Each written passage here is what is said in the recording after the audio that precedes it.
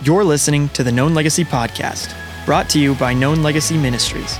For more info, go to www.knownlegacy.org or look for us on social media under Known Legacy. Now here's your hosts, Bill and Travis. I love movies that kind of have like truth to them, like the ones that start and say based on real events kind of thing. Yes, yeah. And so there was, I know I haven't watched 1917 yet, but I want to watch it. Or 1911, 1917? No, 1917. I want to watch it. It's really good. I have heard phenomenal things about that movie. Yeah, I want to check it out. And just like the cinematography, the storyline, all of it I've heard was fantastic. So good. Well, so this last week, because we were already in kind of self-quarantine or whatever, we decided to watch Cinderella Man. Have you ever seen that movie? I have not seen Cinderella Okay, so Man. Cinderella Man is based on James Braddock, who was he was a boxer, and he was a boxer before the Great Depression, and then the Great Depression hit. He lost everything. Right. Eventually turns around to become like the heavyweight champion of the world. But I love this movie because it shows little glimpses of that time. Now, very, very little glimpses. I don't know what it's like to lose everything, but they're tearing apart signs to make fires, and they're having like cake for like all the kids in the communities that are all getting a slice of chocolate cake or something. All their birthdays are like together because they can all afford one cake. And so, the mom's like, the kid was like, "Mom, can I have some more milk?" And basically she's like, she puts it under the sink and becomes white water, just a little bit. And so the father goes without eating, and there was this moment where his son had stolen this piece of like salami, and he James brings back with his son to the butcher and hands it in, and his son came in and he's like, "Why did you steal? We are better than this. We don't do this stuff." He said so and so had to go live with his family somewhere else, and James said, "I will not let you go." He goes, "I've got you." Well, one day he comes home from the docks or working or whatever, and his wife had brought the kids to his family's house, to all over the place, like just separated them out. Right. And he loses it. Now he's at this moment where he's trying to decide, does he go back to being a boxer because his wife does not want him to. He's broken his hand many times. He's at the point of like, this is not going to be good for me. But this fight comes up to where he ends up having the ability to fight the heavyweight champion of the world. And this guy's like boxed people to the point of death. Yeah, he's killed them. Right? Like, he's actually knocked their spinal cords out. Like the guy's name was Max Baer. This is all based on truth. Which is a great name, by the way. Exactly. If you're going to have a name for a boxer, Max Baer is kind of the perfect name. Kind of cool. Like I would be like Pretty Flower. That'd be my name if I was a boxer. It'd be like, hey, how's it going? Can I make you laugh? Yay, let me sing you a song in the boxing ring. Mine would be like one who runs around in the square. That's your Indian name? One who runs around in a square. So this guy was scary, but I love it because I saw this quote, because I didn't know how true that was, and his fear caused him to want to fight this guy, and he ends up becoming a heavyweight champion of the world. But I love it because I was doing some research at this point to say, is this real? Because sometimes he's based on truth, or so limited based on truth. But it said I saw this one article, it said the trauma of Braddock's breadline experiences, so standing in those bread lines waiting for food, gave him the hunger necessary to push through his injuries. Spurred on by a terrible fear of a return to poverty, he settled the fight with Baer. Whether it goes 1 round, 3 rounds, or 10 rounds, it will be a fight, and a fight all the way. When you've been through what I've had to face in the last 2 years, a Max Baer or a Bengal tiger looks like a house pet. He might come at me with a cannon and a blackjack, and he would still be a picnic compared to what I've had to face. Baer, who barely trained for the fight because he didn't think this guy was going to even be like a contender, lost by unanimous decision to Braddock in Madison Square Garden in June 1935. Spoiler alert! Thank you. Exactly. Again, it's like watching a Titanic. So, wait, the boat sinks. Is this going to go down? Is this going to go down? Near, far. Wasn't that really sung on the Titanic? I think it was. Wherever you are. Based on truth. But, I just came to realize that fear used positively can be a powerful motivator to recreate us to who we are truly meant to be. So fear can be a factor. Interesting. And as we sit in this moment of unrest and fear, you look to the scriptures and you kind of say, what are some good ones? And honestly, one that came to mind was Daniel 6. Really? Daniel in the lion's den. Not often. Okay, go for it. So I was thinking about this Daniel in the lion's den thing, and if you don't know the story, just to give you a quick story, Daniel at this point was probably like 80 years old. Right. He had been torn away from his family as a kid. Right. So Daniel was a part of the exile. Yep. He was a part of the ruling class, and he probably had. It said that he was very fair, he was attractive, and he was well connected, and so he was like us. Yeah, exactly. He was extremely attractive. Yeah. When you think of Daniel, think of Bill and Travis. Exactly. No, do not insult him like that. But so what happens is the Israelite nations, they are overtaken by the Babylonians, and some of the so what the Babylonians would do is they would take over a country, they would invade a country, they would take the influential people, bring them back to Babylonia, and they would incorporate them into the culture. And so their job was to convince them to become a part of the Babylonian culture, and if they could get the influencers and the movers and shakers to do that, then the rest of the people they think would follow. Well, Daniel and his buddies, Shadrach, Meshach, and Abednego, they will have none of it because they are followers of Yahweh at that time. And so the whole story of Daniel starts off with this very simple test of what food are you going to eat. And so the king of Babylon is like, feed them the best of the best that we have to offer, convince them. If you get their bellies, you get their minds, and if you get their minds, you get their people kind of thought. And Shadrach, Meshach, and Abednego and Daniel are like, no, you feed us just vegetables for the next week. Yeah. And let's see who's better off. Yep. Us or the people that are getting the prime meat and the prime food from the king's table. Yeah. And they took the stand, and a week later, God had done some miraculous works. That's pretty cool. And so he started to rise in prominence within the Babylonian culture, not because he was succumbing to that culture, but because he was standing out and God was working through him. So fast forward, he's in a position of power now. Yep. And something goes awry, and the king had made an edict because he listened to the wrong advisors. Yeah. And it was basically like, if anyone worships any other god than me, the king, they shall be put to death. Right? Yep. Isn't that? Yep. Yeah, so these guys didn't like Daniel because the king was like, hey, I like this guy. I'm going to make him my second in command, essentially, over all you guys. So they immediately hated him. But the only way that they could get him is on his own belief in God. They were like, the only way that we can trap him is with this God that he serves. So they said, hey, you can't. So they talked up the king. King, you're awesome. We love you. In fact, everyone should just worship you. Hey, that sounds pretty good. No one likes to be talked bad. Feeding the ego, feeding the pride. Yes.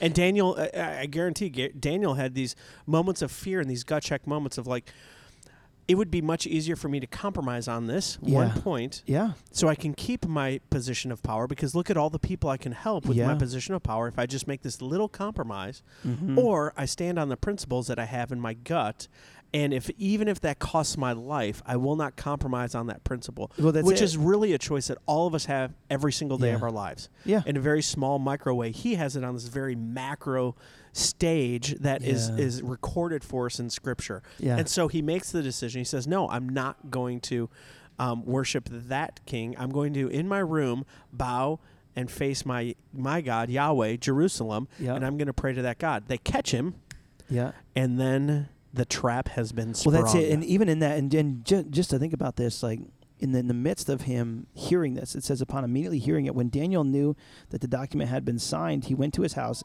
and he opened his windows. So he didn't have to open his windows. He made a public declaration to say, no, I've seen enough in my life to know that God's real and he's for me. And if this is my time, it's my time. But he opened the windows and he did it. And he said he did it 3 times a day.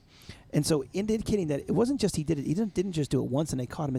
He kept doing it. Right. And he was like, I don't care what you guys say. God is in charge of this. So he didn't live in a spirit of fear, which I loved. And then just like you said, they caught him. These guys, these governors who didn't like him, caught him, brought it in front of the king and said, hey, listen, your decree said this, so now you've got to kill him. Oh. Well, the king found all day he spent that day trying to stop this from happening. He's like, I can't get around this. Right. And so eventually they throw him into the lion's pit. Dun, dun, dun, dun. Which is so interesting. So here it is. I love it because... And the lions, if you like to know, one was named Max, one was named Bear, and one was named Buttercup. I don't know whether the third one was named Buttercup, but yeah, just odd how that happens. No, I'm just kidding. That's not on Scripture. But I think about this in the moment of Daniel. And so here he is. He's about 80 years old, according to some research at this point. Because you get all over the place. But let's say he's about 80 years old. Right. And I can just imagine this guy getting lowered into this pit, by like a rope, sliding down there, sliding down the side of this dirt path in there, into this cold, dark cave. And you just sit there, and all of a sudden the rope goes back up, and this thing gets, the giant boulder gets put over in the king's seal, and the king is like distraught. He's distraught. He didn't sleep all night. It even indicates that there were no diversions. Even like women couldn't divert him from feeling this way. So he didn't anything. He didn't do anything that night. He was just worried, didn't sleep at all, worried about Daniel. And then I love it because as I'm sitting here, the character of Daniel compelled that relationship to be what it was. Yeah, exactly. Like he had such respect for Daniel. Right. But I love it. So I'm going to come back to the actual pit in a minute. But I love that the next day, the king didn't sleep all night. He runs back in to back to this cave, and he comes and says, Daniel. He said, has your God been able to deliver you from all these lions? And Daniel's like, "Oh, King, live forever." Almost, I feel like kind of like, "King, live forever. You're good. Like, I got this. Like, this is fine." He said, "My God did this." Well, and don't miss this. Like Daniel could have been resentful. Yeah. Daniel could have been bitter. Daniel could have been mad that this situation had been thrust on him. Yeah. And he could have taken it all out on the king because it was the king's fault that he was put into this situation. Exactly. And yet, again, his character Yeah. was one that when he sees the king after this night in the pit, he's like, dude, this isn't you. Yeah. You're good. Yeah. Like just how does someone get to that point? Like, I want to be that guy. I want to be that guy that even if someone were to sentence me to death, at the end of the day, I would look at him and say, yeah, forgive him. Exactly. He doesn't know what he's doing. His own accuser was there, and he was like, wow. Like, I mean, that's what I love, to have that much resolve. And so again, he's okay. And I love this part as I'm sitting here looking at this, that the king was basically, that says in verse 23, the king was exceedingly glad and commanded that Daniel be taken up out of the den. So Daniel was taken up out of the den, and no kind of harm was found in him, because he had trusted in his God. And the king commanded, and those men who had maliciously accused Daniel were brought and cast into the den of lions, they, their children, and their wives. And listen to this. This is how many lions were in there. So let's even say that not all these guys were called satraps, so they were like governors. There were 120 of them, so I don't think all of them were in on this. Usually something like this takes a small group of people to cause, correct, or it'll get back to them. So let's just say 10 of them were involved. So let's, for the sake of argument, say that there were 30 people, if it's the idea that, like, and that's probably a small number, of the guy who did it, his wife, and at least one of it, his kids, if not they had children or whatever. It said their children and their wives. So let's just say conservatively 30 people were thrown into here. It says, and before they reached the bottom of the den, the lions overpowered them and broke all their bones in pieces. Golly. Which means, in all reality, as they were throwing them in there, I don't think they waited minutes to throw them down there. I think they threw them all in there, which means there were probably 30 to 50 lions in there. So going back to the night before, we're sitting here, and Daniel is facing his fear, sledding down on this rope. I'm just picturing this in myself, and here he is against this cold, dark ground. And there's as he looks off, and there's these different caves in there, because as they go back into their little dwellings, right. I could just imagine it being quiet at first, just quiet. And then all of a sudden you see these like eyes come out of the darkness.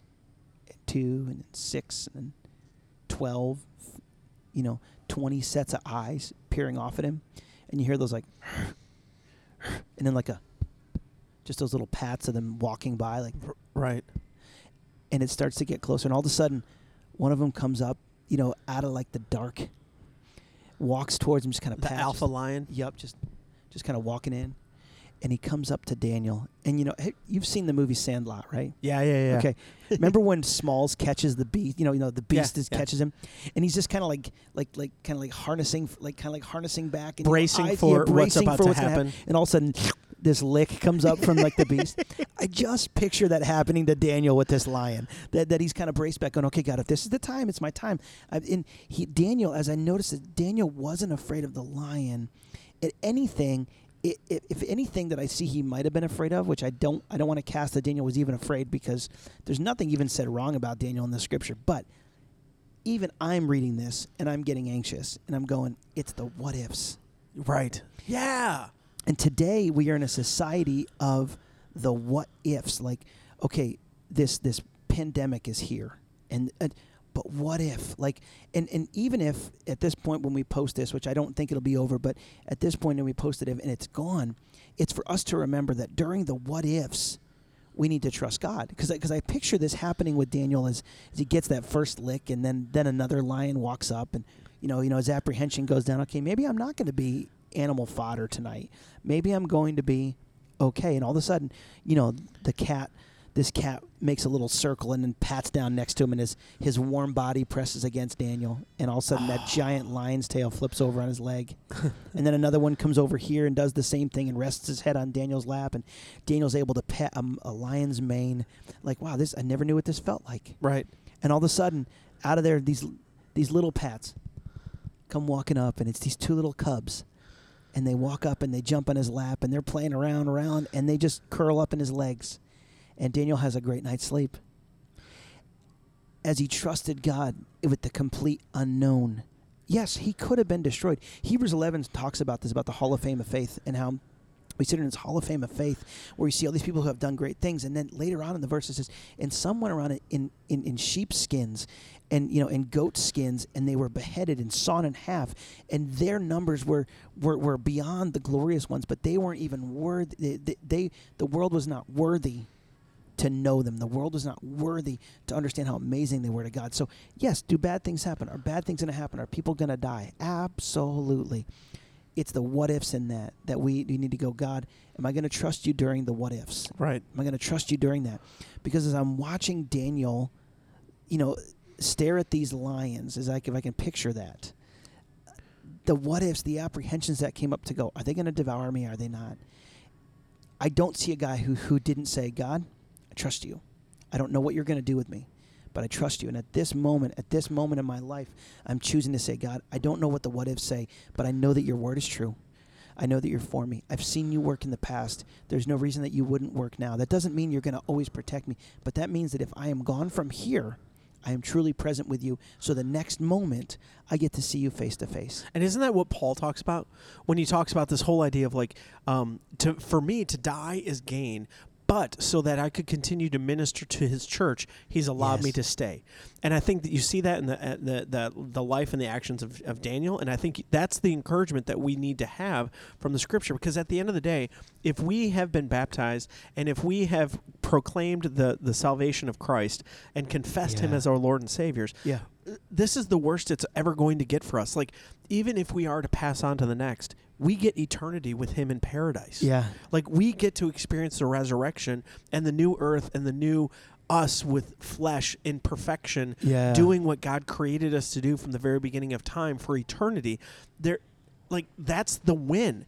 And that's the thing that needs to compel us and draw us forward as we step into the lion's den, and as we're called to serve our neighbors in some creative and somewhat dangerous ways, to sit down and say, you know what? Even if this goes horribly wrong for me, and even if this goes horribly wrong for my parents who are elderly, even if this goes horribly wrong for my kids, because of Christ and what he did for me on the cross, I have the hope of the resurrection. And even if the lions tear me apart, I get Jesus. Like, I get him forever. And that's the win. That is the win. And so we don't have a spirit of fear. We can have a spirit of boldness to say, where are the lines in our culture? Let me walk into that. Absolutely. And see what God and his Spirit might do. That's exactly, and that's the hardest, so we're kind of playing on words. Either we're lion in fear, or we become a lion in fear. Wait, say that again. That was really good. So we're either lion in fear, or we become a lion in fear. Right. So this opportunity, fear is a constant. We've talked about it before. Fear is a constant. We either live in it or we learn to walk through it. Right. In the midst of this, we need to have the boldness to walk through what we know. God's word is true. He's for us. He's never going to leave us or forsake us. He sees us as a masterpiece. He doesn't look at us and go, man, because of the things that you've done wrong.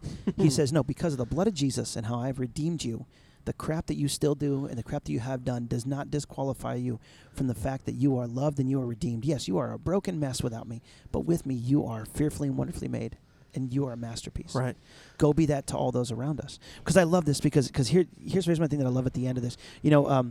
I read this one quote, Chuck Swindoll. He says, life is 10% what happens to you and 90% how you react. And right now, in the midst of us purchasing toilet paper and hand sanitizer, how are we reacting? I'm not trying to cast a judgment on people, but I'm going, how are we reacting? Are we reacting in a spirit of fear? Are we walking in a spirit of boldness to go, no, God, I'm not going to let this dictate it? Joshua 1:9, he says, have I not commanded you, be strong and courageous, do not be frightened, do not be dismayed, for the Lord your God is with you wherever you go. Right. That applies to us today. That applies to us right now. God is with us right now in the midst of this, in your anxiety that we need to cast on him. That's what the scripture said in Philippians 4, to cast our anxieties on him because he cares for us. To then say, God, I'm not going to live in the spirit of fear. I don't have to. That is not my DNA anymore as a child of God. Fear does not have to become me. Right. So and I want to go into the story of the Roman leader who comes to Jesus and is like, he's wrapped in fear because his son is dying. Yeah. And Jesus has this weird, interesting conversation with him. And at the end of it, the Roman soldier goes, help me in my unbelief. Yeah. And I think God honors that like he did with them. And so for some of us, we may be sitting here going, yeah, I want that. But man, I just don't know. And to have that honest prayer of like, God, help me in my unbelief. Yes. Help me in my fear. Yes. He isn't going to turn from you and go, oh, you foolish person. He's going to go, that's what I've been waiting for. I've been waiting for that brief moment of honesty with me so that I can break through in some miraculous ways. Absolutely. And so, wherever you are on the spectrum of fear and faith right now, realize being honest with God and saying, God, help me with my unbelief. Help me with my fear of the unknown. Help me with the anxiety that is keeping me up at night. I would love to sleep with the lambs, but I find myself wide awake at 2 a.m. God says, I rejoice in that and know that I am close to the brokenhearted like I am close to you today. Yeah, I love it. And, as I read this here, I want to close with a couple things. It's been interesting, after all this happened and after Daniel continued to step out in the what ifs, whatever happens, God, I'm going to trust you with this. And after all these guys, they were destroyed, it's amazing. In verse 25, it said, then King Darius, the leader of this world right now, wrote to all the peoples, nations, and languages that dwell in all the earth, peace be multiplied to you. I make a decree that in all my royal dominion people are to tremble and fear before the God of Daniel. For he is the living God, enduring forever. His kingdom shall never be destroyed, and his dominion shall be to the end. He delivers and rescues. He works signs and wonders in heaven and on earth.